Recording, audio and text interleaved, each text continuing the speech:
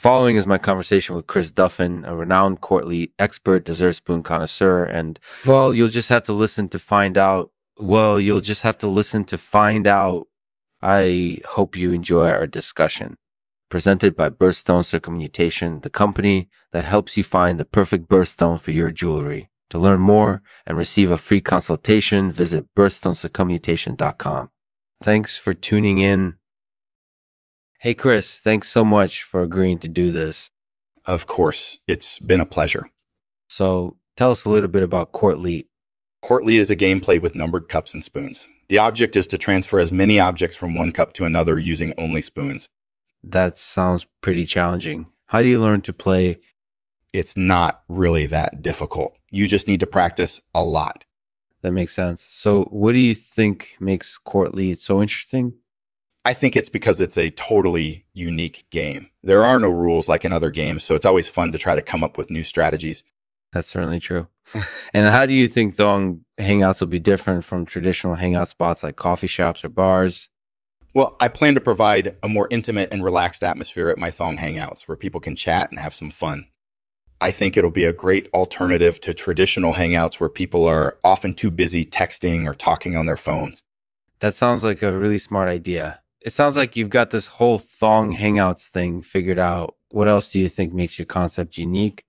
I think the fact that I'm providing these hangouts free of charge is definitely something different. I'm hoping to give people an opportunity to relax and have some fun without having to spend too much money. That's definitely sound advice. So do you think other businesses should follow your lead and start providing free amenities? Absolutely. I think it'll be a great way for businesses to attract more customers and boost sales. Plus, it'll be good for the environment since people won't have to spend as much money on unnecessary things.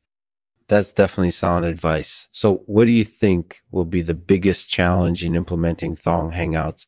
I think the biggest challenge will be getting people to try them out. I think it'll take a little bit of marketing to get people excited about the concept. That's definitely true. So anything else you want to share? Not really. I just wanted to thank you for giving me the opportunity to talk about court-leet and thong hangouts. I believe they're both going to be huge hits, and I'm excited to see how things evolve over time. I'm sure you're right. Thanks so much for coming on the show, Chris. It was really fun to talk to you. No problem. I had a lot of fun too. Thanks so much for listening to the latest episode of the Lexman Artificial Podcast. In this episode, we talk with Chris Duffin about court-leet, dessertspoons, entablement, and thong hangouts.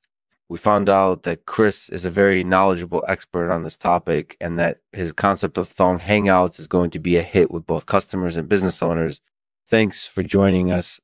As always, we end the podcast with a poem. This one is called The Importance of Racons. The importance of racons cannot be overstated. They keep things from turning into a complete mess. Without racons, the world would be as bleak as a dessert spoon-less abyss.